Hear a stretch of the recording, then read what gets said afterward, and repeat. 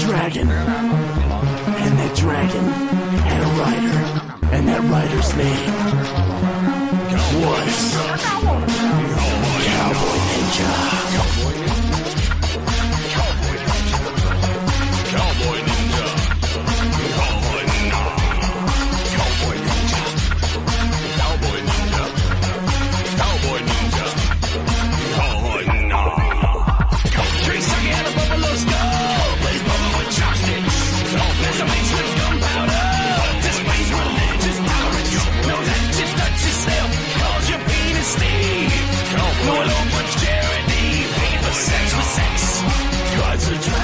The plane tracks, guns full of nunchucks. Victims all in front of him, behind him people he's fucked. Guards a dragon across the plane tracks, guns full of nunchucks. Victims all in front of him, behind him people he's fucked. Silent one with an oak tree, and a sack full of ball. Makes love twice a day, no matter what. Makes sex illegal in Iowa, who once ate a train. Don't move on a trail of tears, how the West was lost. Guards a dragon across the plain tracks, guns full of nunchucks. Victims all in front of him, behind him we know he's goddamn cowboy. Goddamn cowboy ninja.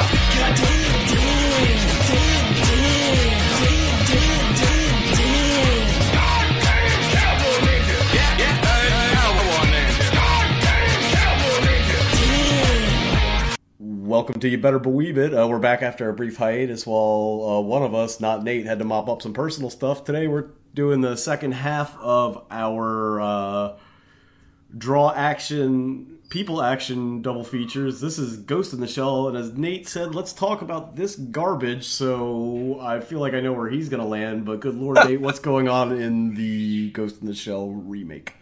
Well, I mean, the most notable and important change between the animated version and the live-action version is Nipplegate. They removed the nipples from Major in what is probably the most egregious removal of nipples, only really paralleled by the egregious application of nipples in Batman and Robin with George Clooney and Chris O'Donnell. Does it feel like it's, like, in a weird way, more prurient that it doesn't have nipples and it's just a skin-tight bodysuit as opposed to her just being naked? Like, does it feel like... we talked about the kind of, like, the naked cloaking technology, but, like, does it... It feels like in the cartoon it's more of, like, a natural state and, you know, birth and all that, but in this it just feels like she's wearing a cat suit, which seems somehow, like, more gazy than the other one does. I don't know. I'm trying to put this together. Yeah, no, I would agree in that if you're going to make the choice to not replicate the nudity, why bother replicating some version of a mannequin-esque nudity? Right. That is more, it's more uncanny, honestly. Like, and there's something weird, like, and because I don't want to, I think Scarlett Johansson is a very attractive young woman, and she's got a good body shape and everything, but like, very careful on that limb, Nate. Right. There's a weird, like, it seems like she's wearing a padded suit. Does that make sense? Yeah, it de-emphasizes her form. Yeah, well, it's sort of like it makes her boxy, and also, which is not a problem. No, but I'm just wondering what the purpose of that choice is. Yeah, I don't know. Maybe it's just to sterilize the concept a little bit more. I guess foreign, robotic. Yeah, like, there's a lot of stuff in this that's kind of like the Jinro thing in Watchmen, like we talked about, where it's, like, slavish to kind of the visuals. Yeah. But when you actually kind of extrapolate where it is now, it doesn't make as much sense, so why not do something a little bit different? Yeah. I mean, I don't know. I mean, the change in her design is the weirdest thing. I mean, otherwise, this is just, I don't know. This is just like an action movie reimagining of the story. I would say these two movies, like, and I hadn't seen when I saw this the last time I watched it with Gogs, and I hadn't seen the anime version. I couldn't tell you how long. So, like, I didn't realize how different the two movies are, but they're almost, besides some of the shots being the same, like, entirely different movies. Yeah. Oh yeah, yeah. No, they're completely different. And I didn't hate this movie, but I didn't like it either. It was sort of like the exercise for me was counting the differences, Yeah. or attending to the differences, but it really felt to me like this was more of a, okay, Western audiences aren't going to get behind this sort of thoughtfully paced, meditative film about identity and individuality and reality versus artificial, right? They're going to be bored by that. So what we're going to do is we're going to take like a little bit of our Matrix spice off the rack and shake that in there, because people need to see like people go into computers so that they get a real sense of what this means, even though nobody cares, and those things are pretty dumb. And then also that it's just going to be a lot of kind of, I don't know, big action sequences, clumsy sort of conspiracy theory work. I mean, the fact that they changed that like blonde soldier guy just is actually evil in the live action movie, Right. was pretty disappointing, because I don't know what it added to anything other than to elevate that this movie was just about a larger conspiracy against Major specifically, almost. You know what? This watching this again, it made me think that the person that made this movie really wants to make a William Gibson adaptation, or like because it's very, even more so I think than the original Ghost in the Shell. It's very homage to kind of the 80s written cyberpunk, which I enjoy. Oh, yeah. But it's very Blade Runner-y in look too. Oh yeah, it's the opening sequence is very Johnny Mnemonic. And I think that the going into the computer thing, I think, is a dual purposes. I think it's the thing that you said, but I think it's also harkening back to that kind of Shadowrun, Johnny Mnemonic, Neuromancer, the physically going into the computer before we really understood what the internet was. Right. Yeah. And I think there's like little touches in there that'll lead you to that. Like, did you notice that the cars were all kind of based on late 80s Japanese cars, but just kind of futured up? Yeah, no, they did. They looked a lot like, I'm trying to think of what movie that is that they just sort of put like styrofoam around Romeo and Juliet. yeah, that could work. No, the Baz Luhrmann Romeo and Juliet. Remember when they took all those Chevy trucks and just kind of clomped them up? Yeah. That's exactly what they do with this. And that's, I don't know. I found that to be, a very thoughtful thing, but I think this could have been better if it was its own movie instead of trying to be a Ghost in the Shell movie. Oh yeah, this movie is, put these two movies side to side. It's the one half of the couple is the pretty good looking, but very deep and rich in personality, and then the other person is just like the hot airhead. Right. Yeah. And you're kind of wondering how they ended up together. Yeah. Well said. I mean, because I don't want to bury this movie entirely, but I think this movie is actually kind of gorgeous. Oh no, it is. It is beautiful looking. I will give it that. Like there is not one sequence in this that isn't enjoyable to look at. They clearly put a lot of time into the visuals. Even the visual. So when the new doctor character and her secretary are driving, and this is later in the movie, and they're hit by the trash truck because they tend to take a lot of the scenes from the original movie and repurpose them into different capacities. Yeah, they turn them into, I think TJ and I like to say, the Spike movies for guys who like movies. Where they just action it up for no reason. Right, yeah. So suddenly now there's a sequence where the doctor, who is kind of Major Mira in this one, is her name, who's kind of both the person who brought her to life, her mother, and she's also kind of her best friend / mentor character. They get attacked by 2571 through this trash truck situation. But there's the secretary or whatever is multi-finger typing in the back of the limo. And I have this note, yuck, multi-finger car typing, because it was really uncanny, but it was also really beautifully done. Yeah. Like they put a lot of time into even the most subtle intricacies of this presenting this. The parkour chase that they replicated, that is pretty much the exact same sequence from the anime, is phenomenal looking.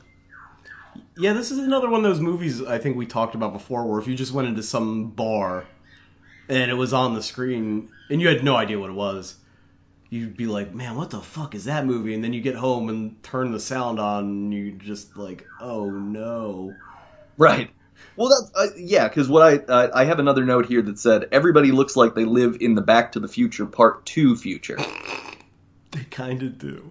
There's a lot of hologram things. There's a lot of like coats with weird puffy parts that don't do anything. It's a very like it's a gentler kind of cyberpunk to say the least, like, or at least it's trying to be more. Yeah, it's daytime cyberpunk. Yeah, it's very daytime. It's like fully saturated cyberpunk. Did you get this is by the by, you said jackets and it just made me think of this. Did you get a heavy skinhead vibe from, and I don't think it was intentional, from the look of Scarlett Johansson with that haircut and that bomber jacket? Oh, interesting. I didn't really think about it, but I could see that. Yeah, because it would remind me of like some of the dudes that walk by around our neighborhood wearing their combat boots and their yeah, interesting. It was just weird. It just kind of put me off. She had kind of a like Fairuza Balk in American History X. Yeah. Although this movie's better than American History X. I would say this isn't as ham-handed as American History X, so you can take that as you will, because this movie's very ham-handed. The weird thing about this movie is that it seems to have all the same pieces as the other movie, but arrives at a totally different conclusion at the end, which is fucking insane. Oh yeah. Yeah, no, it doesn't. It doesn't become a movie about. She basically ends up being Batman at the end. Is that accurate? Like, that's the best thing I can say. Well, she has like secret Alfred dispatch old man, and her doctor friend is dead, and she's gonna be a rogue assassin who goes to fight the corruption that's been uncovered through the plot that they changed, where it's not just one failed experiment and then the bonding of minds, but actually a larger conspiracy that I'm not sure I even understand what the point of the conspiracy was. Okay, so here's kind of where I'm at. Thematically, the first one's about evolution and determinism, right? The determinism of evolution through technology. Mm-hmm. This movie is about exceptionalism and rugged individualism, maybe? Yeah, they mention the importance of individuality multiple times. Right, because at the end of the original, I mean, we talked about it in the last show, that, you know, the Major has accepted the fact that she is no longer her and has become something else. You know, she was Dave Bowman, now she's a Star Child, right? Yeah, space baby! Yeah, and this movie, she patently rejects that whole notion to continue to be a re-sleeved Japanese woman, like you said, a wetwork specialist? To what end? The movie just kind of ends, and I know it's something we say a lot on the shows, but it just ends, and I don't really like codas in movies a lot of times, but I feel like for the story they have here, they kind of need one, because it just felt like it ran out of gas. Oh yeah, no, just stopped. This ended like it thought it was the first Matrix movie, where she just, you know, instead of Neo taking off and flying into the sky to the riff of guitars, she drops off another building, presumably to go kill somebody else, to the riff of guitars. It's supposed to be like a death and rebirth cycle thing. Do you think it's that deep, or am I assigning meaning to it? Because I mean, it ends the same way it opens, right? Yeah, I think you're correct in that. to what you just mentioned about the very Western message of this movie, which there was a quote in here that says, "Only through uniqueness can we find peace." So there was that, and I took special note of that. I think that's definitely what the thesis of this movie is. That's a weird thought. She opens believing that she was a refugee on a boat killed by terrorists, and she's been put into a robot body. She's been put into her shell. And at the end of the movie, she realizes that no, she was never actually any of that. She didn't actually even have parents, or not those parents. And she's sort of now she's just a vengeful spirit against the conspirators who would have created her in the first place. I don't really understand Cutter's plan. Yeah, no, I don't either. So his plan is to introduce robots as weapons, right? This we can agree on, that he's creating like cybernetic weapon people. Yeah, right? it's a super soldier program like any other basic kind of storyline, yeah. But he's introducing like a rogue agent in a human brain, which he also wipes, so you don't get any of the advantages. See, if this was a thing where they took, say, whatever, Patton's conscience and put it in a robot, you gain all his tactical brilliance and, ability to improvise and that kind of stuff. So that makes sense. But to take just a human mind and erase it and then repurpose it for what? Because it's not like, this Motoko or whoever she was before was just a like graffito. I mean, this is more like it's dystopian in that the idea is somehow that you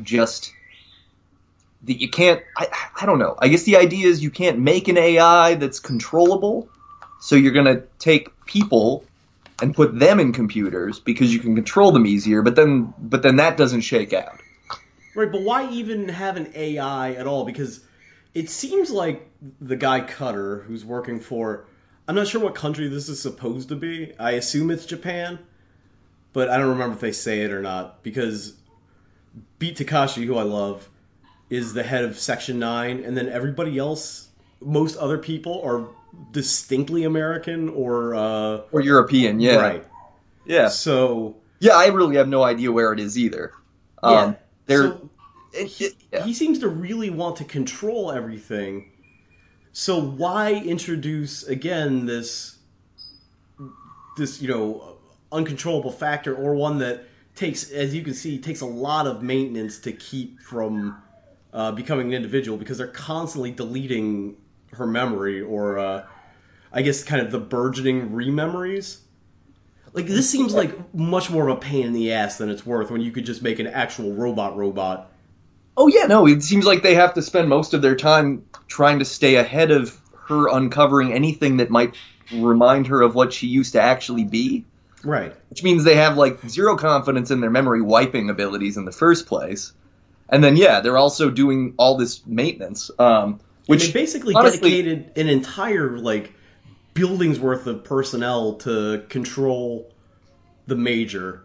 Right. So imagine now you have 2,000 of these things. Like, what's that gonna take? Oh yeah. Well, here's the and maybe this will sound controversial. I don't know. Jews can't swim. Whoa. No, there's no reason for any of this controlling her stuff other than to include a conversation about consent. Yes. That's the only purpose that it serves in this movie. There's not a logical narrative function. There is this movie's coming out in 2018.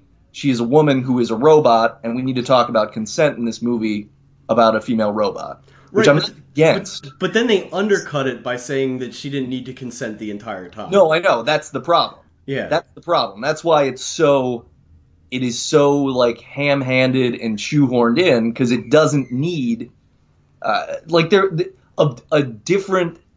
better movie would have handled that conversation well. And what this does instead is include it almost as a hashtag in the link to the movie. Right.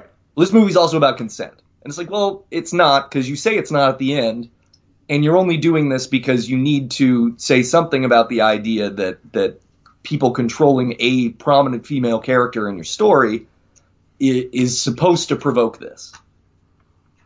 Yeah, I mean, and that's the thing that's tough about this movie is that the major in this movie is decidedly female, where I feel like the anime, even though presented as female, is a lot less, I don't want to say gendered, but kind of more asexual or agendered, you know what I mean? Yeah, no, I agree. The line readings and the dialogue and everything are, yeah, Major appears more mechanical in the anime. Right.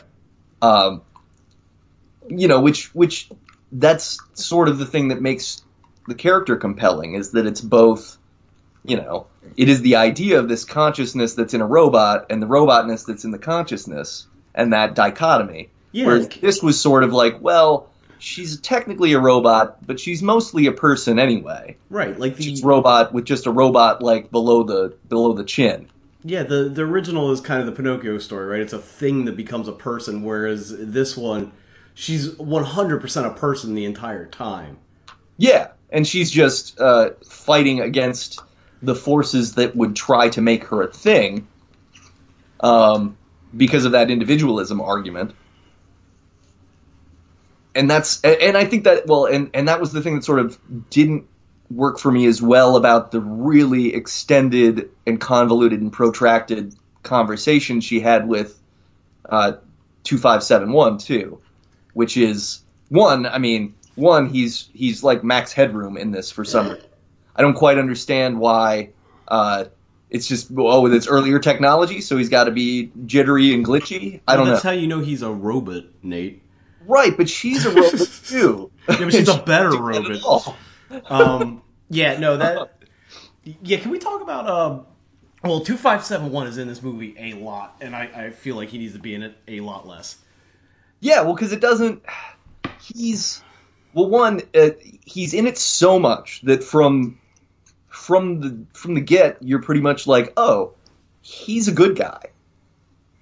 This poor entity isn't bad. It's fighting for its survival. Right. It's a mangy dog. It's this poor abused animal, and it's screaming about self-defense the entire time. Well, and it's, okay, because the movie, so instead of the way that the original movie opens, which is she's sent to assassinate corrupt government officials in the anime, in this one she is sent to, she goes to dinner with a bunch of corporate suits at a weird, robot sushi place. Yeah, I don't know if she's investigating some kind of insider trading or something. They're like, this is some kind of militant arm of the Securities Exchange Commission. Yeah, but she's one thing there, that's and then they... Yeah, I'm sorry, I didn't mean to step on you, but one thing that's interesting about this movie, and I'd like to ask them why they did this, is that the two opening scenes are inverted in this movie. So in the original, it starts with the building incursion, and then the credit sequence is the birth scene. Where in this, it's backwards. Right. I don't know. I thought that was interesting. But I don't know why they did it.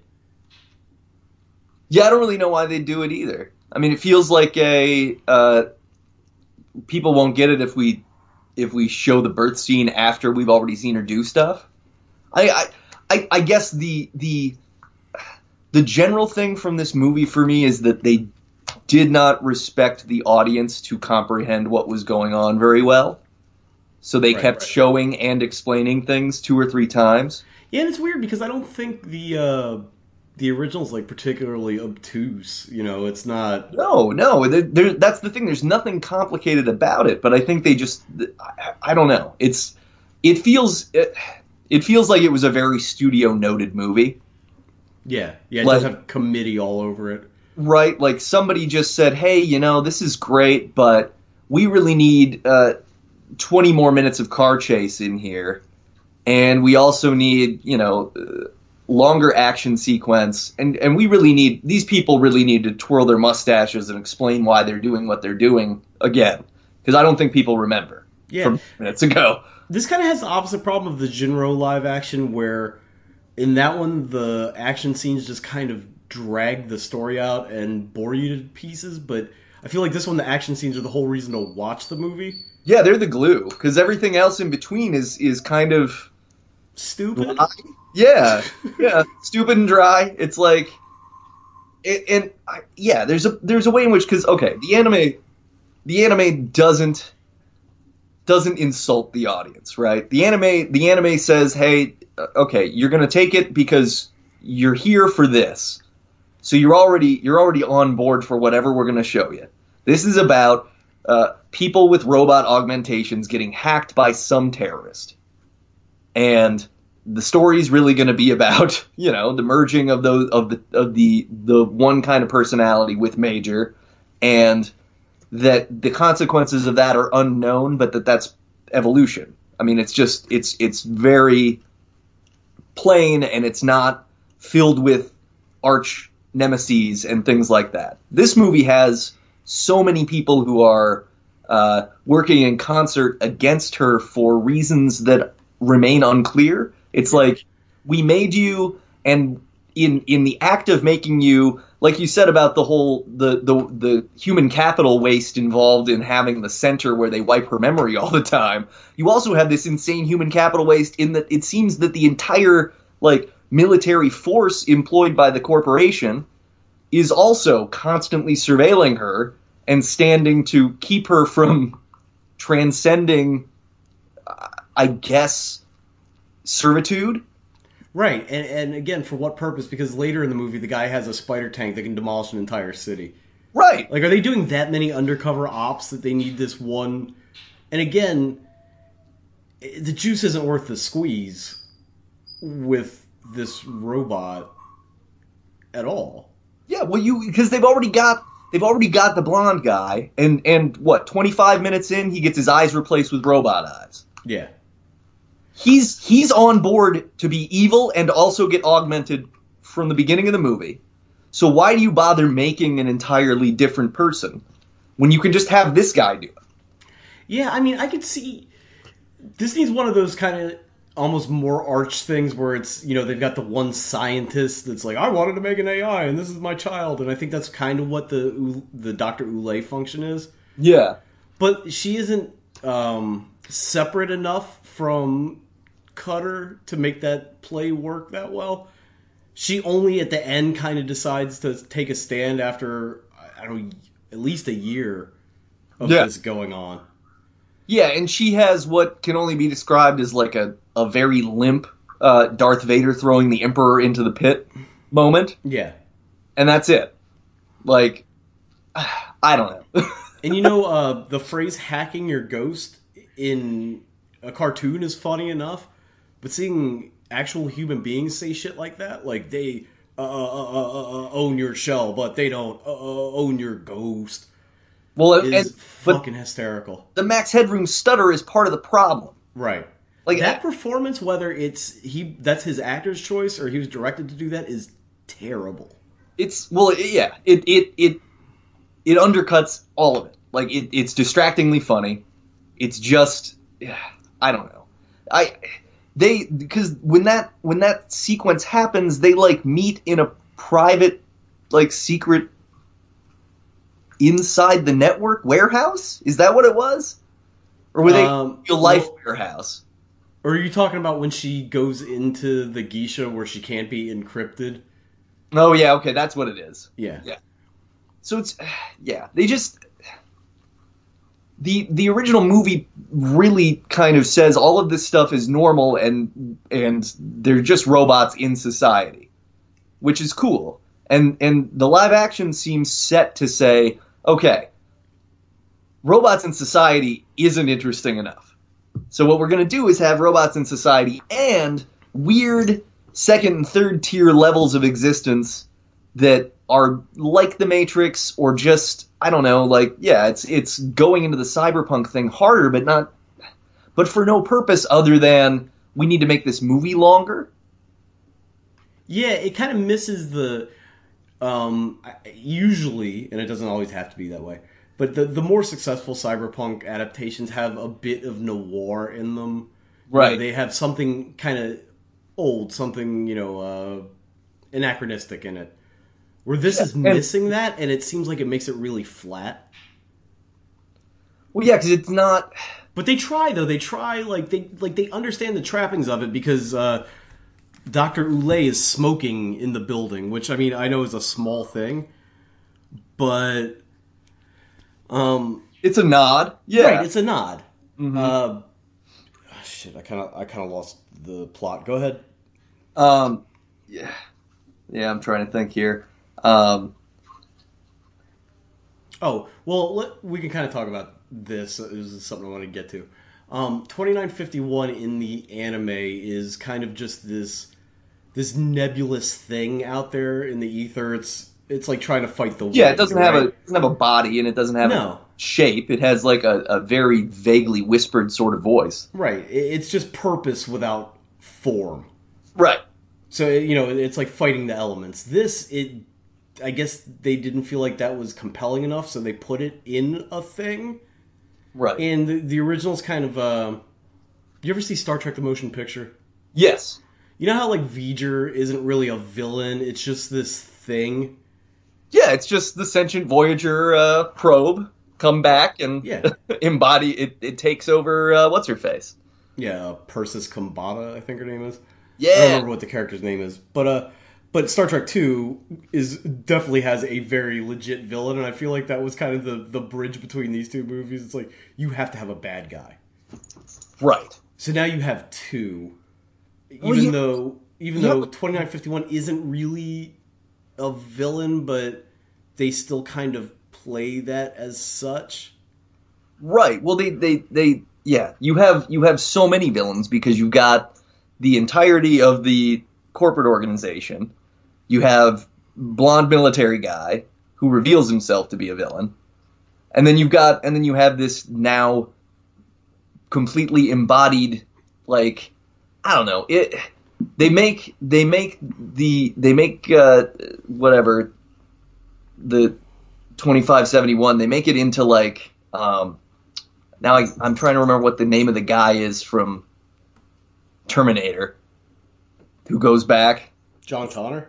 No, the dad, Reese. Oh, Kyle Reese. Yeah. Yeah, he's like that, because the implication here is that, yeah, everybody wants you to think that I'm dangerous, or I seem dangerous because I keep following you around, but I'm actually the good guy, and I need to tell you about that multiple times. Yeah, I mean, just I know I'm getting bogged down with kind of the logistics of this whole plan, but so she's the 99th version of this. So, but they also say that Motoko or whatever has been dead for a year, right? Is what the mother says. Yeah. So either they've concurrently run 99 of these experiments, or they've been doing it, let's say, for... I don't know, what do you expect, like, a fully formed version of this thing would take? Like, how long have they been doing this? 35 years? 40 years? Yeah, you would think at least that long, if not like 100 years. When you start pulling at threads in this, and I mean, not that the plot was like super cohesive and great to begin with. I mean, it's pretty straightforward, but when you start kind of tugging at it, it really falls apart. Yeah, well, they're wiping her memory all the time, which presumably they would be doing that with every other iteration. And it sure, I mean, it. How long does this movie take? Like in movie time, is it a month? Week, maybe? A week? Okay.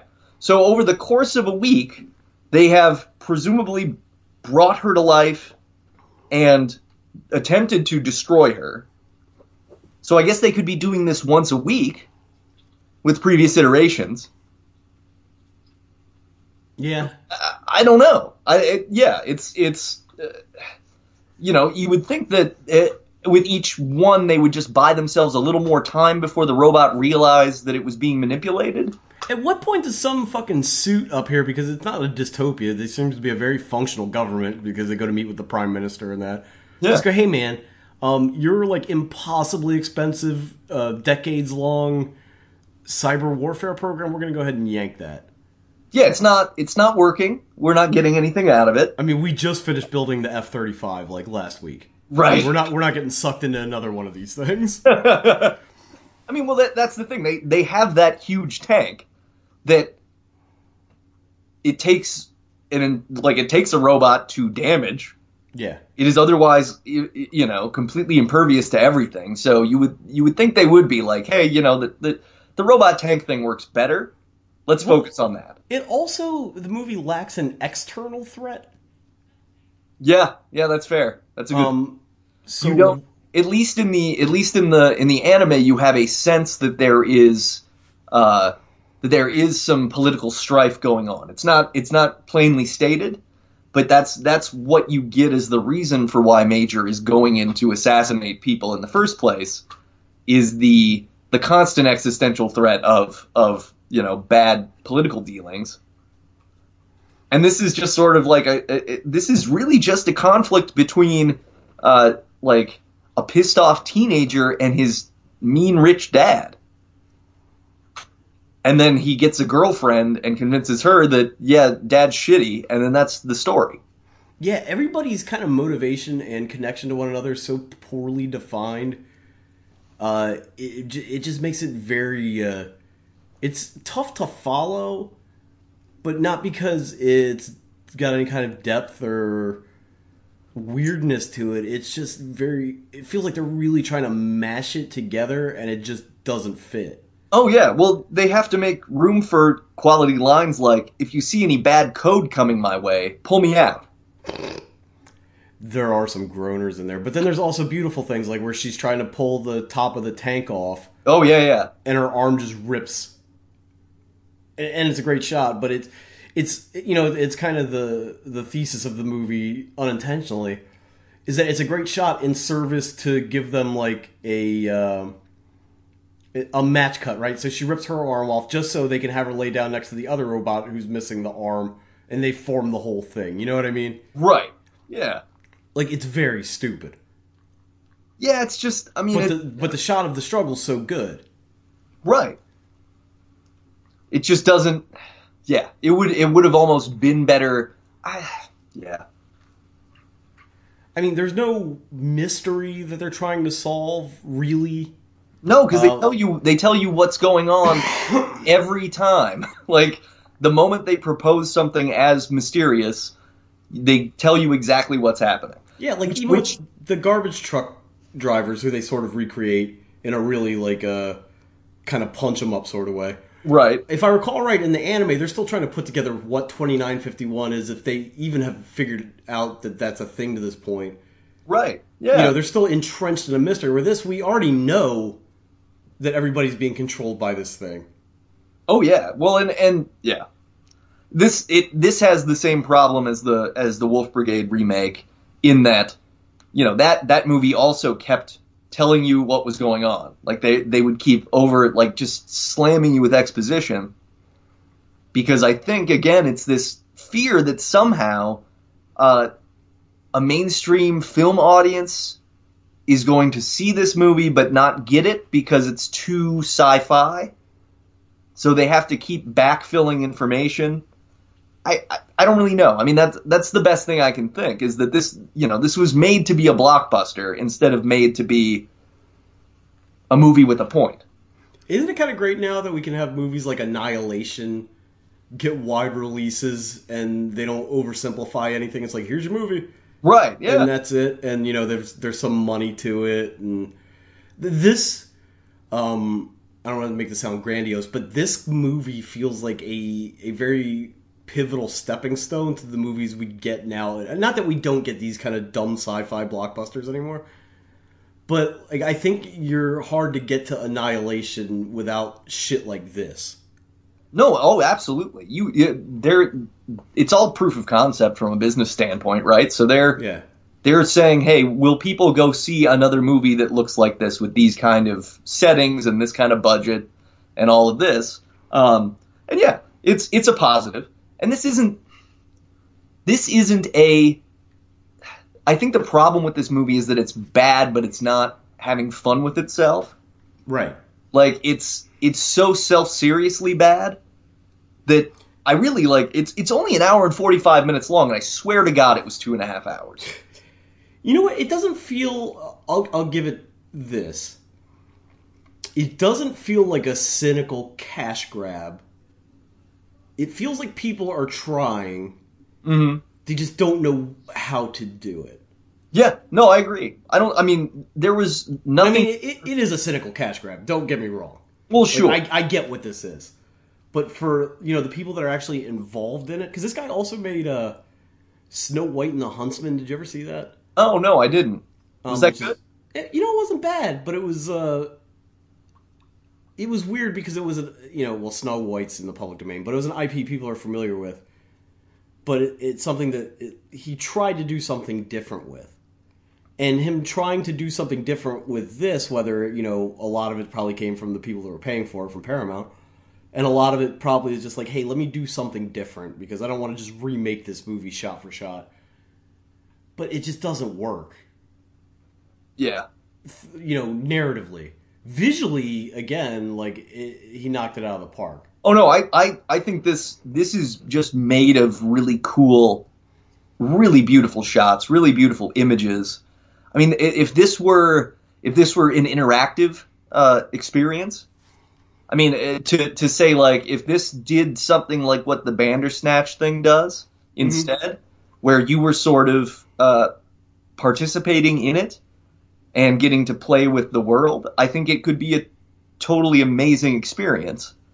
I don't know. Did I say this a minute ago? Because I thought about while I was watching, especially towards the end. This feels like a Hideo Kojima movie. Like, this feels like a Metal Gear movie. Oh, yeah. Yeah, yeah. Grandiose and dumb. But you can see they're reaching for something, something kind of deep and philosophical, but it's just like this bombastic idiot movie. Yeah, no, it's really all the villains are big in that kind of Metal Gear way. And yeah, it's it really very well could all be cutscenes stitched together from a video game. Yeah, I would give it that. Yeah, I mean, it's tricky because I didn't hate it. I definitely felt bored at times. Yeah, I'm not mad at the movie. No, oh no. Yeah, I think the problem is that it leaves me kind of apathetic. Yeah. Like I walk away going, yeah, I saw some really cool action sequences and some really nice visuals. But here's the other thing, because one of the things that I liked the most about the original was the way the soundtrack was very traditional Japanese, merged with this future. It was very much about evolution, about are we ready to make this step toward being something more than human? And this movie doesn't bother with really traditional music until the very end, over the credits. Yeah, because they had to put it in there. You know what I mean? Like, they couldn't not have doing that. Fan service, but they're not. But the thing is that was what was integral to making, like, the one sequence in the middle of the anime where it's just no dialogue sweeping through the city, showing you the ways that people are still people, but they're merged together with a lot of this different tech, and there's signs and lighting and all this other stuff. That was saying something without saying it. That was giving the audience something to read visually. And this didn't bother with that. Instead, it was like, hey, we need to keep an action movie soundtrack going because otherwise you're going to get bored. We have to keep pulling you along. And then at the end, they're like, well, yeah, and this was also very traditional. But it doesn't add up to the same thing. Yeah. Just a lot of kind of fumbled decisions, or we're not sure why one thing works and one thing doesn't. It's it's hard to talk about because we've been talking about it for 40 minutes. Yeah, but it's hard to because there's nothing to really grab onto to scream about. Oh yeah, no. I mean, that's the thing. Is like I really. I mean, this movie is like a average Inoffensive. movie, and you know what? I will definitely watch it again. I tried to watch it yesterday, but couldn't get the time because I wanted to just. I would definitely put this on, and I think it's kind of that, college art bar movie that would be perfect as background illustration. But I could see myself watching this enough to be convinced that I like it more than I do now, just on repeat viewing. But yeah, otherwise it's I guess it's like I don't know. It's a mush. It's like inoffensively bad. Right. It's like Yeah. it's like you know what? It's like candied walnuts on top of spearmint ice milk. Yeah. Okay. Uh-huh. Yeah. It's just there. I could compare this it's kind of like Solo in a way. Yeah. Now there are some real grown moments in that movie, but it's also sort of like, well, yeah, that was a movie I watched. It certainly was a movie. Right? I feel like before we get too far into talking about it, we should actually in some way address the whitewashing controversy, which I don't find controversial really at all. What were your thoughts? Because I think not only did it have that controversy, but the reveal and spoilers. Shame on you because we've been talking about this for an hour. Is that Scarlett Johansson was a Japanese woman that they altered carboned her into this? Right. Yeah. Did it bother you? Did you care? No, I didn't really care. I mean, I think the problem is that it doesn't matter to this version of the plot of the movie. And the thing is that, as we noted before, there are so many European and American people in this movie that it doesn't, I don't know. It's not, I don't know. It's... The movie's too, meh to really get wound up about almost, Yeah, it's like, it would have been an issue if the movie tried to tackle anything of importance about identity, but it sort of just wanted to state that identity was important and then not really take any time focusing on that. Her mother's line of "you remind me of her," how because of the way you look at me is so bad. Oh yeah, which is also hysterical. And this is just kind of a writing thing, and I don't know if this kind of touched you a little bit. When you have characters, and I know this from having a mother who's foreign, so don't take this the wrong way. When you have somebody that obviously speaks a language as their second language and is still kind of struggling with it a little bit, they tend not to use words like manifestos. Oh, yeah. Yeah. Because she's, the actress is doing fine, but she has a very distinct, heavy Japanese accent. And just she's talking in a very plain English speech as I do in Spanish or people do in second languages. But then she just says the word manifestos and it's really hysterical. It's just a clumsy word anyway. Yeah. Manifestos has so much attached to it. There are plenty of other words that cover that purpose. Yeah. She just said poems. Yeah. Yeah, it was just... I don't know why that stuck out so much, but it felt so like you said, just clumsy. And the whole movie's, I think that's probably the best way to put it, is this movie is very clumsy. Okay, so two things. Two things? Yay, I got to do the thing. Say the line, Nate. I didn't do it. Wuzzle.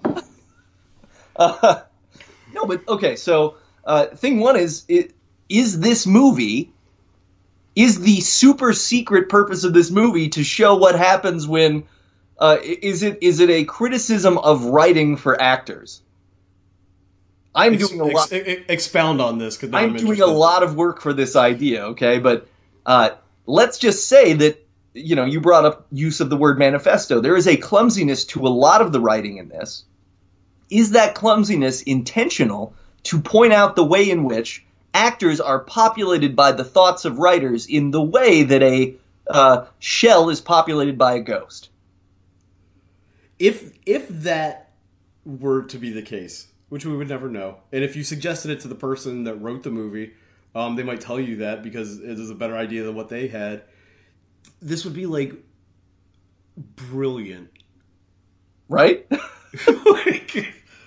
I feel like I could write a like film criticism 201 paper that would argue this, and I could probably do a good enough job to get an A.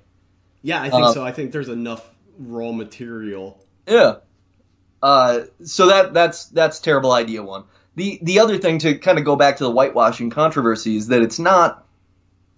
I don't think that matters as much ultimately for the film. Like, yes, there's always there is an issue with, well, yeah, you could have definitely cast an actress of Asian descent, and that probably would have just made more sense in general. But this movie is mostly about women's empowerment and not as much about race. Yeah. It's definitely not enough for them to tackle. This movie has 3 screenwriting credits, by the way.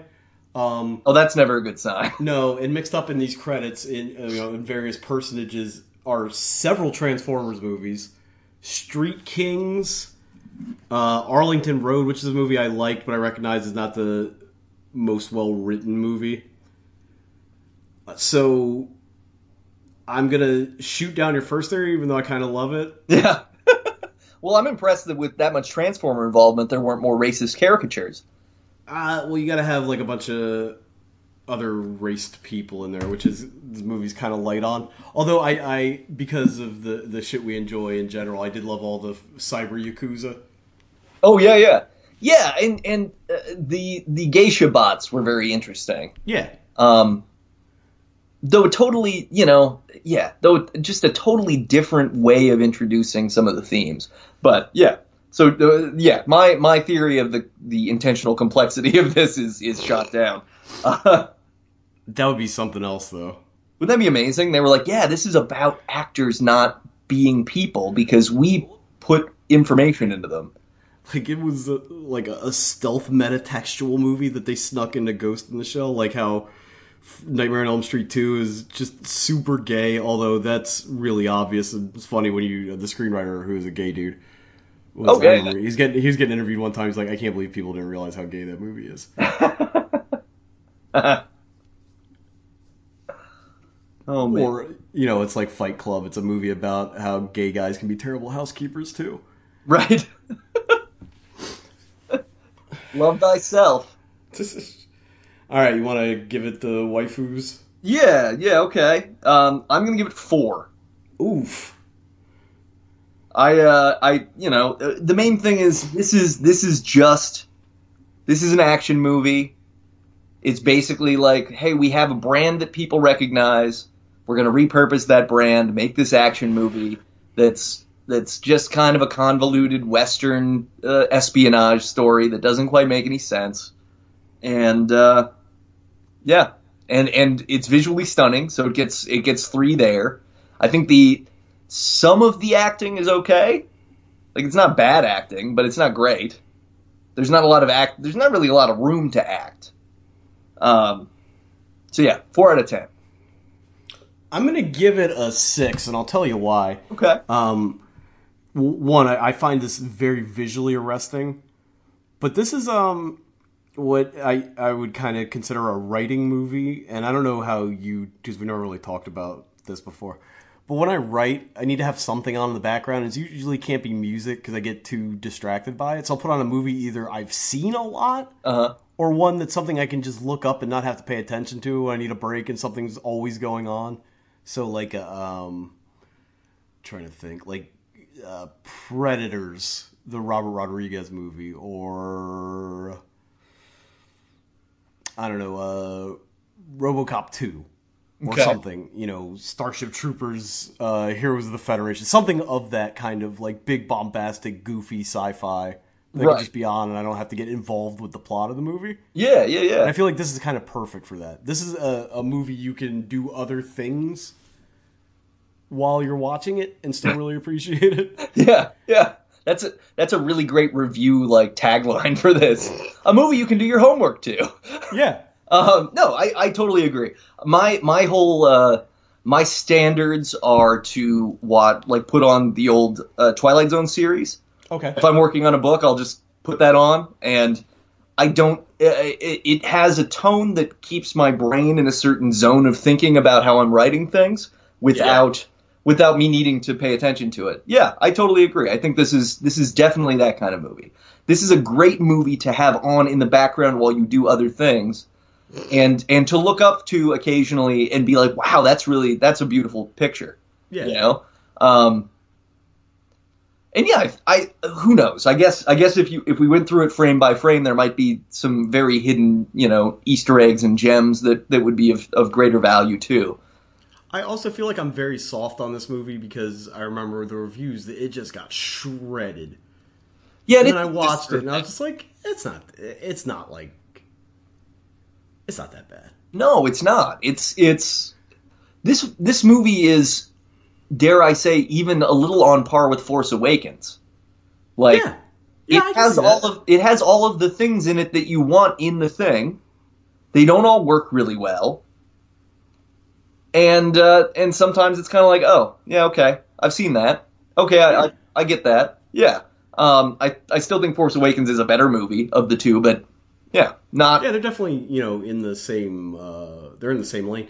I think, kind of expounding on that, if this movie came out in 2012, I think I would have loved it, but we've gotten so much better, live science fiction, big budget shit. Oh, that yeah. kind of bumps us down a little bit, and it's just kind of quaint. Yeah, I agree. It suffers a little bit in the same way that the anime does. That there have been so many iterations of that story concept that sort of going back and watching it is like, okay, yeah, I get it. This is really good, but I already kind of experienced this. And it's funny that this movie, after the anime kind of sprung forth all these other things, that this movie took all the things that it sprung and put it back in, and it just didn't work. Yeah. Yeah, no. It was influenced by the things that were influenced by the thing it was supposed to be remaking. It's like making a copy of you remember like when you would tape things on analog? Oh, yeah. And if you taped it off of something that you had taped already, like it started to, there was a... You got that degradation? Yeah, what the hell is it called? There's some kind of actual word for it. Oh. Some kind of... It's loss. I forget what the... Oh, fidelity loss? Something, generational loss. That's generational loss. Okay. Yeah, which I should know because it was like the opening line of my first book. Ah. But... Everybody buy that book. Yeah, whatever. I barely read it. But yeah, generational loss, that's what it's called. So as you get further, as you copy things and keep copying it further away from the original, it starts to kind of fall apart. This is why inbreeding is a problem. Yeah. Yeah. So. Yeah, Or that third clone in Multiplicity that keeps pizza in his wallet. Oh, God. Yeah. That movie, that's a good movie. I still have fun with it. Yeah, I agree. I think that if this came out in 2012, it would have been a very different thing. And there's a way in which it feels like it was supposed to come out between Matrix Revolutions and its release date. Like it should have come out in that area because that's what it's paying. Because it felt a lot like the Matrix to me in a lot of places. Yeah. They were really trying to call back to that as the one touchstone. You know what's fucked up is that if you would have asked me before we started when this movie was made, I would have said like 2015. Oh, yeah. This came out now it's 2 years ago, but really like a year ago. Yeah. Oh, yeah. It's brand spanking new. That's fucking crazy. It is. Well, and the thing that's missing with it is ultimately kind of we've talked about how Sorry to Bother You is a great movie because it takes a really big swing. Yeah. And even in the ways that it doesn't succeed, it is swinging so big that, like, you ignore those 2 or 3 little things that could be like, and go, wow, this is great. And this movie doesn't take any swings. That's really the problem. No, that's a good way to look at it. Yeah, its swings are all visual. This is the Kevin Youkilis of sci-fi movies. Yeah. It is. It's beautiful, and they put everything into the look of it, and so little into trying to do anything bigger than, that's and it comes back. It comes back to that service of, like, hey, this movie's gonna talk about consent. This movie's gonna talk about individualism and consent, and in as much as it's literally going to mention those things multiple times with no greater depth. It's just crazy that I think, people that produce movies, and I'm sure some of them do, but haven't seemed to realize that this isn't 1978 anymore, and you can't just sell a movie on effects. You know what I mean? That's not going to give it legs. Right. Not for very long. Yeah, but, because they're still too afraid. We have most of the movies that are out, that were high rated this year, were remakes or existing properties, right? Yeah. They're afraid to do something cool, like, to go back to First Reformed, for instance, which is a movie that is about so much more than it talks about, and has so much below the surface energy. And it's just, to have applied, if they had put that kind of depth to this, if you had sensed Major's suffering in the way that you sense Ethan Hawke's suffering in that movie, yeah, this could have been a really powerful film. At the same time, while also having action. And I guess I don't really understand why those things don't get married together very much. But I mean, and you can do it very simply. Like, not that this is gonna be a weird comparison, but I find that John Wick's suffering is comparable to that of Ethan Hawke. It's not as philosophically deep, but you understand everything about that. Like, he has this hard life he tried to get rid of. He got married. His wife died. His dog died. And now he's just this thing that exists just for revenge. Right. Yeah. And that takes like a 20-minute setup. And, it's a balls to the wall action movie, but it's very compelling. Like, the people they're not particularly deep, but they're well served in their roles. But I'm emotionally invested in John Wick, who's just this force of nature killing machine, more than I am in so many movies that spend hours talking about the character's backstory or their inner thoughts and monologuing and shit. You know what I mean? Oh, so it's not like it's impossible to have pathos in a stupid action movie. Yeah. Well, and because part of it is it's always, the issue with this is it's the backstory is I was on a raft with refugees, and then the bad guy blew up the boat. Yeah. Which is not to say that kind of suffering isn't real, because it obviously is. Like, real people go through that on a daily basis on this planet. The thing about John Wick is that the loss of a loved one and having a pet murdered are things that immediately resonate with, I think, everybody. Yeah. Because they're just human and they're direct and it's base level, and it's like, hey, this doesn't take you reaching out to an experience that you might not have. Right. This is an experience that is universal. And there's nothing wrong with that. No, I think that's the thing that makes the shorthand work better in John Wick than it does in this, or that forces this to have such incredible longhand to try to evoke the same emotional response. Right, but again, it's so slick. Like, a movie like The Raid or John Wick, the people seem like they're in danger. There's like viscera, they're beat up, they're slow. Like, besides the part where, her arm pops, like, the Major never really feels like she's in any kind of danger. Like, you don't feel like anybody's really in any kind of danger. They're just, they're just going to get through to wherever they got to go to end the movie, and that's kind of it. Yeah. Like, if this was like a hard R movie, like Upgrade, that could work, I think, a little bit better. Yeah, that's a good point. That's a very good point. This could have been a really compelling, like, body horror cyberpunk mashup thing. Yeah. Yeah. David Cronenberg's Ghost in the Shell might have been a better movie. Holy shit, that would be an amazing movie. But, yeah, so I think that's kind of where we're at. All right. Well, let's see. Your mileage may vary. I feel like if you watch this movie and you don't have to critique it for people, I think you'll probably enjoy it more than we do, having to talk about it and kind of take it apart. This is a solid popcorn movie. Yeah, something that you can do. It isn't long, and once you're done doing it, you probably won't think about it for very long afterwards, unless you force yourself to, and that's okay. Like, we need movies like that. Not every movie has to be, a treatise on something. And it can just be the slice of ginger or the sorbet or whatever. It's just a palate cleanser. It's like, hey, that was a movie. Yeah, and this probably wouldn't be disappointing if not for comparing it to the anime that was so revolutionary in itself. And I don't know. I mean, this is the problem of doing a compare contrast on two versions of the same property. Is, I'm sitting there going, oh, well, I want the ending where she's in, a child's body as a completely different thing. And I want that meditation. And instead what you get is, no, she's actually just like a more advanced Terminator at the end. Ta-da. Yeah. And that's fine, because that's what this movie is. And, it's like, it's really like, because I like the like reboot Star Trek movies. I've enjoyed them.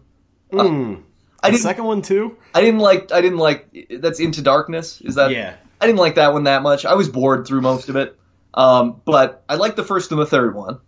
Yeah, I enjoyed the first one in the same way I enjoyed this movie. It's just kind of like a dumb popcorn movie. Right. And it's enjoyable if you don't go, oh, well, where's that 60s style idealistic message that's supposed to be in this? Where's that part of Star Trek that's trying to tell us about making the world a better place? And instead, the reboot movies are like, hey, we're badasses and we're in space and we wear Star Trek costumes while we do it. I know this is going to sound crazy, but this movie only cost $100 million. That does seem cheap, doesn't it? For what it looks like, yeah, 100%. Because how much did Black Panther cost? Like $250? Something like that, yeah. Yeah. Which, yeah, that's amazing. Yeah, I mean, they definitely got their They money's make a really beautiful movie, and everybody should see this to see it. Yeah, Justice League cost $300 million. Oh, God. And that was just super garbage. Yeah. And I think a lot of this, like, and I know we're kind of talking around this a lot, but when you mentioned the thing about Star Trek, made me think of this. When the original came out, we weren't on the precipice of AI running amok and shit. It was still futurism. Right. Yeah. We're not super far away from where this movie is right now. Yeah, that's true. So it's kind of easier to pick at, that's not really going to happen, or that's not quite right, or that's dumb, or whatever. It's just, we're so much closer to that, again, it makes it seem quaint, like, oh, that's cute.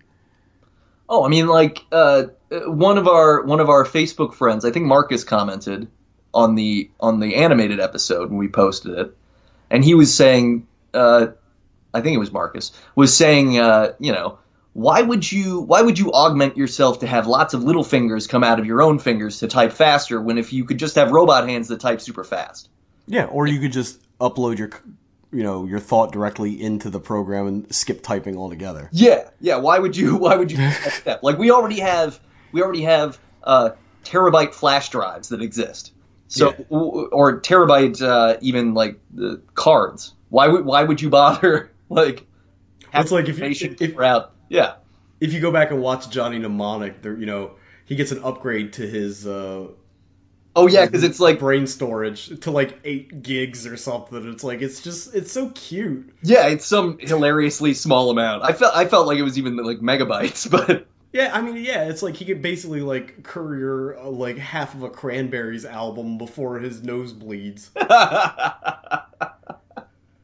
Like, it's adorable what they thought the future was going to be. But now, it's just, it's too close to where we are now to really give it that kind of that sense of prescient gloom. Oh yeah, because I mean, the spider tank's just a big Boston Dynamics robot. I was waiting for somebody to walk by and kick it. right. Like, Oh man, yeah, it reminds me of Professor Frink's line. That in 20 years, computers will be twice this size, and only the 5 richest kings of Europe will be able to afford them. Oh, shit. Man. So a couple of live action corner things for me. Ooh. I watched The Disaster Artist finally. Oh yeah. Have you seen it? Yeah, I saw it. TJ and I saw it in the theater, and I've seen it once since then. I kind of had diminishing returns with it. Yeah, I think it was it was basically like a popcorn movie that it's a good companion piece. If you like The Room, you watch this because it's a fun way to. I mean, it's trading entirely on the cast. Yeah. So, liking The Room and then liking James and Dave Franco and Paul Scheer and Seth Rogen and all those people. If you like a bunch of kind of contemporary podcast comedians and James Franco, you'll like this movie. Yeah, it almost them goofing off. Like you said, it almost feels like it should be a bonus feature on a Room Blu-ray. Oh yeah, I mean, because if you're not familiar with the subject matter in the way that and the people that are familiar with The Room are really familiar with it, right? Yeah. Oh yeah. But if you're not familiar with it at all, what do you get out of this movie? Right. It's like going to a midnight showing of Rocky Horror and not having any idea about how those work. Yeah. Like you're going and it's like going to that midnight Rocky Horror showing expecting to watch Rocky Horror Picture Show instead of have people throw shit at you and be pulled up on stage and everything else. Yeah, it's definitely like you have to be committed to what The Room is and what The Room is about. The over the closing credits, they do like several side by sides. Yeah, it was the best part of the movie. And I would have loved if that was the whole thing. If it was they just straight up remade it. Just a split screen. Watch us redo this. Like if that was a special that would be awesome. I could watch. I would put that on. That would be a background thing for me to put on because I would love to watch all those people play those parts and really just goof it up. I mean, it was fun. It was fun. I enjoyed it. I really like all those actors and comedians, and I think they did a really great job making a pretty genuine love letter of a movie to Tommy Wiseau and to the concept of The Room and what it represents. This underdog unintentional victory, or yeah, I don't know. So that was fun. We also watched 8th Grade. Oh, the Bo Burnham movie. Yeah. I've heard good things. I haven't seen it. You should definitely see it. It was it's like perfectly 8th Grade. As I can only imagine it being now. I mean, it's a very different depiction of what 8th Grade is compared to what I experienced because we didn't have Snapchat and Instagram and YouTube and all those things. And Molly's and eating ass. Right. But yeah, it was, it's perfectly, it's very real, very awkward, and very loving at the same time. And it's funny and it's sad, but it's never any of those things melodramatically. It all feels really natural and earned. And I think that was very cool. So I would recommend that film. That's an A24 movie, right? Yes, it is. Okay. And it's also on Prime now, so you can watch it with your Prime subscription. Cause yeah, that's, it's great. And I hope that, I really hope that I think her name is Elsie Fisher, the young lady who's the actress, who's the lead. I hope she wins something because she is, it really felt like watching a documentary, like a diary of this girl and not like she was playing anything, which that doesn't happen very often. Where you really lose acting in the character. Yeah, especially for like young actors. Oh yeah. Especially in these types of movies, it's really easy to see when people are kind of hamming it up and when they're being real. And yeah, there's not a bad moment in this. And there are a lot of things in there where it does parallel, I think, my 8th grade experience to an extent. Kind of earning your confidence, or at least growing to understand the stakes of life a little bit, which is cool. Really, really great. I would definitely recommend it. I will check it out. Right on. I haven't watched a whole lot. I watched Ant-Man and the Wasp. Oh yeah, okay. Which I did not care for. It's like I like the first Ant-Man. I thought that was fun. It wasn't like a bonkers amazing movie, but it was fun. Yeah. And Ant-Man and the Wasp is like that kind of cut with water. Yeah, I'll talk about it probably on the other show, but it's very just rote and bland, and I'm not sure who's the actual villain of the movie, because there's a point where Michael Douglas or Lawrence Fishburne accuses Michael Douglas of getting him fired, or getting the woman's father fired just because, and he never refutes it. So am I to understand that he's just some kind of like egotistical asshole and I should be okay with that? Like, I don't, it's just the villain doesn't really work because they're way too sympathetic. And then the movie feels like an hour and 15 minutes of a car chase that doesn't go anywhere. Yeah, no, I agree. I mean, it comes back to that continuous Marvel problem of compelling villains. Yeah. And they tried to make Ghost compelling by having her be a person who didn't ask for this and was just trying to stay alive. But honestly, like, it didn't land with me very well. No. And it's also because it's trying to do too many things at the same time. Like, it's trying to be, I mean, it's basically the same story as Guardians of the Galaxy 2. Yeah. Gotta find the lost parent. Right. But it does, like, at least with Guardians, like, that's the whole plot, is finding the parent with a background pair of enemies that are just sort of nuisances, but they're comic relief. Right. And so that worked for me. But this sort of is like, hey, we're really working to find my mom, but also this very serious person who deserves probably an entire movie's worth of attention is just going to kind of flutter around the wings. But it's also like they're so like the Pym family's so unlikable. Like, I get they have this like devotion to find their mother, but it's, you know, Scott's got one day left to house arrest. He can't really do anything for them because they're both infinitely smarter and more capable than he is, as we're told and shown throughout both of the movies. And he's like, I got to get back home, otherwise I'm going to be locked up, you know, in SHIELD headquarters for the rest of my life. It's like, go ahead and leave, Scott. Fuck you. Like, right? What? Okay. It's like, look, I have a daughter. Like, I'm trying to be responsible here. Like, do you feel like do you not notice the parallel here? Right. Like, you want me to abandon my child so that we can find your abandoning parent. Right. So, yeah, I thought that was bad. I watched a lot of 30 for 30s because I got ESPN Plus. It's like $4 a month, and they have the whole... I mean, I got it specifically, basically, to watch these and, you know, a couple of UFC and a couple of basketball things. Oh, nice. So I watched 42-1, the Buster Douglas 30 for 30. Okay, uh-huh. I watched Chasing Tyson. There's going to be a theme here. Oh, yeah. Vander Holyfield. The Sweet Science. Yeah.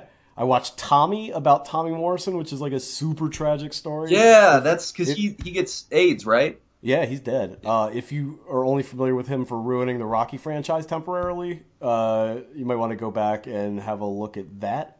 Yeah. I watched both both documentaries, The U, about Miami University football in like the 90s and kind of how the program gets resurrected. They're both directed by Billy Corben, who also directed Cocaine Cowboys. Oh. And my favorite 30 for 30, which I didn't watch yet, but I've seen a million times, Broke, about obviously all these athletes going broke. Oh, yeah. I love that one. It's... Yeah. I find that, I had this pie-in-the-sky idea that if I was going to start a nonprofit, if I ever had the money to do that, I would start a nonprofit that just, like, gave mentors to college athletes. Yeah, that would be a really good idea. So that they had someone who had no stakes in the game in between them and agents and family and entourage people who will all prey on their character and on the lottery ticket that is their talent.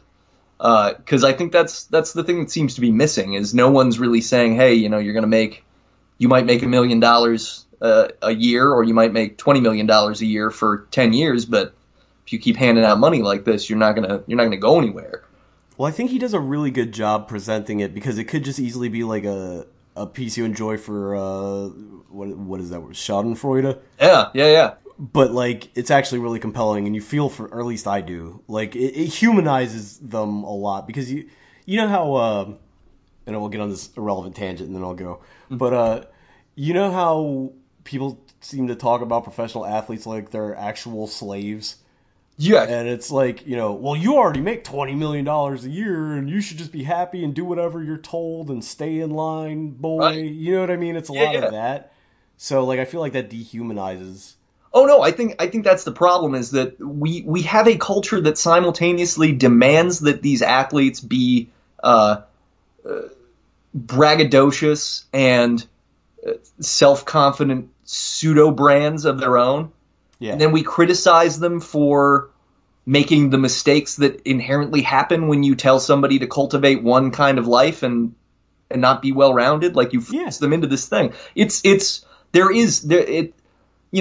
look at like, I don't know, so many of these stories where it's a guy that like has a bunch of talent, and in service of that talent, a bunch of people give him money and won't tell him no.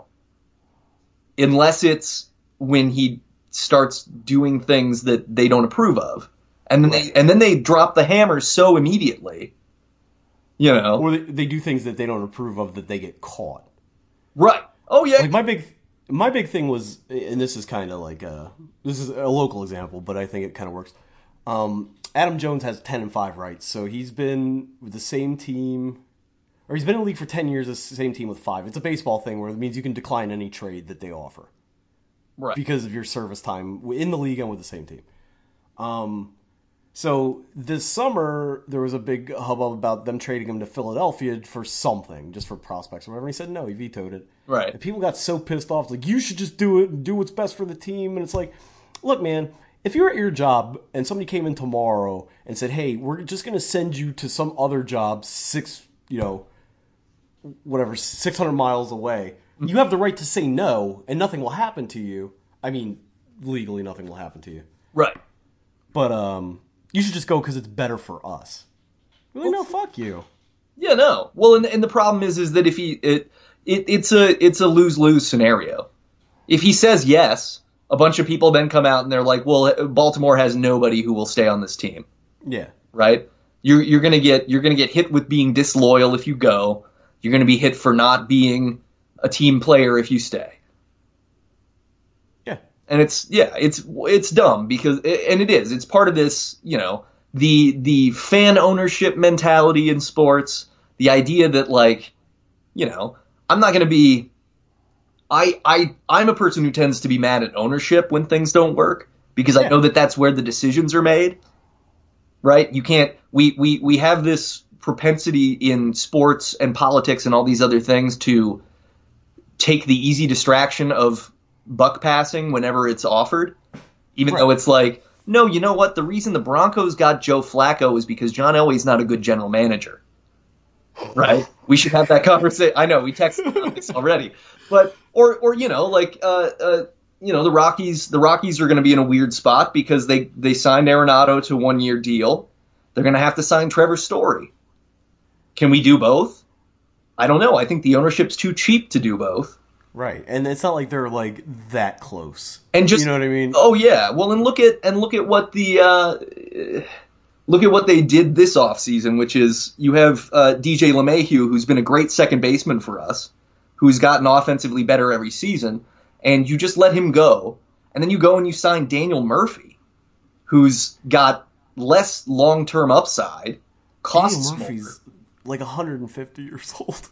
Yeah, he's like 36, I think. Yeah. Oh, yeah. He's younger than us, but baseball-wise, he's done. Oh yeah, no. I mean, he's not, and it's just another one of these like weird gambles. Like they're not willing to sign DJ, but they are willing to sign, a veteran. And then I mean, we even like put Mark Reynolds on the minor league. Yeah, I saw that. Which they seem like they're in the same position Baltimore has been for the last couple of years, where they feel like they can contend and they'll add a couple pieces, but they won't go whole hog, and they also won't do a full rebuild, which is where we are now with the Orioles. Right. They're in that weird kind of like wild card limbo. Oh yeah, well, and that's the thing is they didn't make any effort to become better. They made every effort to stay the same, and that's it annoys me, but that's fine. I guess we're a small market team, therefore we're not meant to contend. Is Denver a small market really? Like I don't know. I mean, I guess Baltimore gets folded into DC, Virginia, so it's actually like a fairly big market. Denver is what, like mid market? Yeah, I don't know. We're mid market. I mean, we're the only team for like 4 states, so I guess. And the Broncos do really well, right? Oh yeah. I mean, that's the Broncos are just kind of a staple of the West. Yeah, and you've got every major sport covered. We do. We even have an MLS team. Yeah, they do really well. Lacrosse team. Oh jeez. But all right. Okay. Well, old Mary Todd's calling me, so. All right. I don't know what we're doing next week or this week, depending on how it shakes out. But we will put something on Facebook. Yeah, figure it out. We'll figure out what we're gonna do, and then we'll do it. Okay. Or we'll just do it and then figure it out afterwards. Yeah, that works too. All right. All right, brother. Love you. Bye. Love you. Talk to you later. Love you too. Bye. Bye.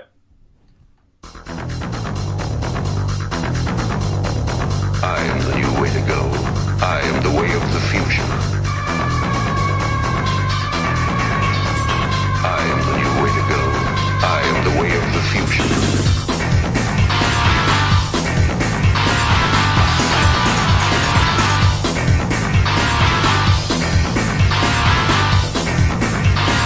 There's a lot of innocent people being crucified.